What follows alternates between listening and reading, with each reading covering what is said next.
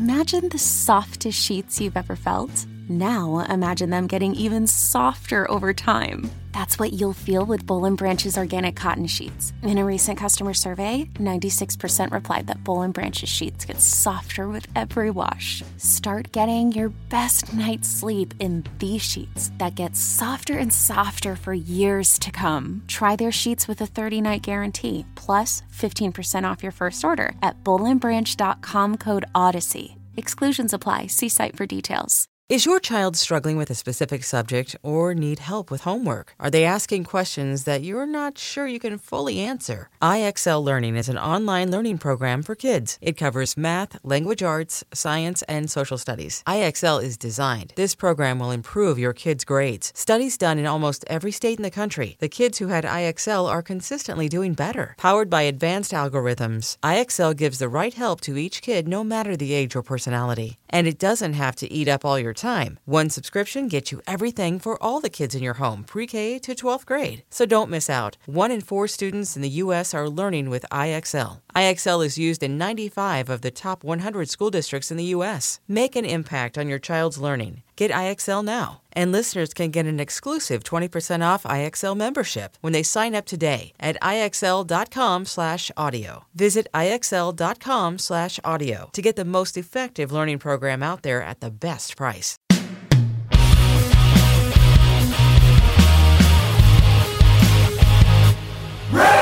Hello, kids. This is Risk, the show where people tell true stories they never thought they'd dare to share. I'm Kevin Allison, and every Thursday we release these special episodes that we're calling Classic Risk Singles. Each of these episodes features just one story from our earlier years. If you're new to Risk, you should know that the podcast can be very uncensored.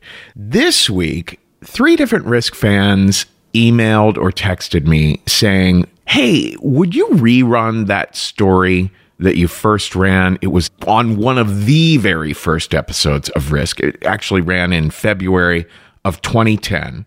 And it's actually a story that was told at one of the very first Risk live shows in New York City. The reason they wanted to hear that story again is because something happened in the news this week. And yet, this thing that happened in the news this week, I'm very aware that people have extremely mixed feelings about it. So I re-listened to the story and realized, well, ultimately, the story, I still find it incredibly charming because it's ultimately the story of a young man who is dealing with the growing pains of realizing that his dreams might not come true. And I think a lot of us can really relate to what the story is ultimately about. When someone passes away, people share stories, and people have mixed emotions about it all. So, without further ado, here it is. This is Luke Cunningham with a story we call Little Big Man. I grew up. I'm huge. I'm a gigantic dude. Let's get that out of the way to begin with. I'm a giant man. I'm 6'6", which is very large. So the thing is, like, when I was a kid, I was always tall, but I was also I was a giant fat kid, like big fat kid. And I used to wear red all the time, and everybody in my neighborhood called me Red Delicious, which was weird because I never would have eaten an apple, you know? Like, why would anyone eat an apple after God invented Skittles? It doesn't make any sense that you would go anywhere near that. But the thing that happens is, like, I always knew, like, my dad was 6'5", and my mom was 6 feet tall, so I always knew I was going to grow at some point. I was one of 5 boys. My parents are Irish Catholic. They had an irresponsible number of children. You know the stereotype. So I always knew, like, I was going to get really tall, and then it just happened over the course of one summer. Like, I suddenly went from, like, 5'10" to 6'4" in a summer, which is, like, I used to lay in my bed and cry because my knees would hurt. Like, growing pains are real, and they're physical, and they hurt. Like, it would, my brothers would be like, stop crying, you giant pussy. Like, but it happened. And then the other thing that happened, like, I played basketball my entire life. Like, I always played growing up. My dad had been our coach all the time. And I played, and then all of a sudden, you're 6'4", And now, like, I went from a guy who would be, like, last picked to a guy who could fucking ball. You know what I'm saying? Like, I could dunk a basketball, which in my neighborhood was nothing but, like, working class Irish Catholics and Italians. Like, all of a sudden, a giant white kid who could dunk a basketball. Like, people would come out to watch this. Like, have you seen the giant white kid with the white trash skater haircut dunk a basketball? It's amazing. And, like, whatever, it's not that big of a deal. And it was way into it, and I don't know if you guys had it. I'm 30 years old. Around like 1993 to 1998, there was this really sweet window where the white trash haircut of shaved underneath and then parted in the middle was a big deal. And I had that. I don't mean to brag. So, and it was the summer of 1995. Like, I'd already had a summer being tall. I played on the basketball team, and we were playing in this summer league. And I was convinced at this point that, like, it was just a matter of time before, you know, like Coach Krzyzewski from Duke or Dean Smith from North Carolina, like, heard the legend of the giant Irish Catholic white kid. And I had my interviews all prepped out for SI. I'd be like, yeah, you know, I'm going to play basketball, but I still listen mostly to Weezer and Smashing Pumpkins. I mean, pretty broad like that. I'm the new Bill Walton, if you want to steal that line. And then there was just one game where all those dreams got crushed. Just crushed. Because, like, the thing that happens is once you dunk a basketball, like, you just assume you're going to do that every play. For the rest of your life, well, I can do this, so this is how the games will go. Like, we'll score 102 points. Just pass it to me, and I'll dunk. And it doesn't happen like that at all. Like, the moment someone gets near me, I can't do it. But it's like a mundane superpower. Like, anyone gets near me, and it's like, you're going to punch me in the balls, and I can't do it. But we played this team in a summer league game for Philadelphia, and they were from, like, this kind of, like, ritzy suburban town. And I was like, all right, whatever. And they were supposed to have this one guy who was supposed to be amazing. And he was like this tall black guy. And I was like, whatever. And my coach was like, well, Cunningham, you're going to D up that guy. I want you to be in his jersey the entire game. I was like, fuck yeah, that's what I'm doing. I'm living in that guy's jersey. Because he was like, either like rumors about how good this guy was, and they're like, you have to D him up all game. I was like, all right, 94 feet, let's do it. And so the game starts. And I didn't talk shit previously to anybody. Just because, like, I was the fourth of five boys, so it was like, generally, I was the beating pole. Like, there was no reason. I was really out of practice to talk shit to anybody. And I'd be like, your deodorant isn't that effective. I have no idea why I would have done it at all. But as soon as the ball went up to this guy, like, I was in this guy's ear the entire time, just jawing about nothing.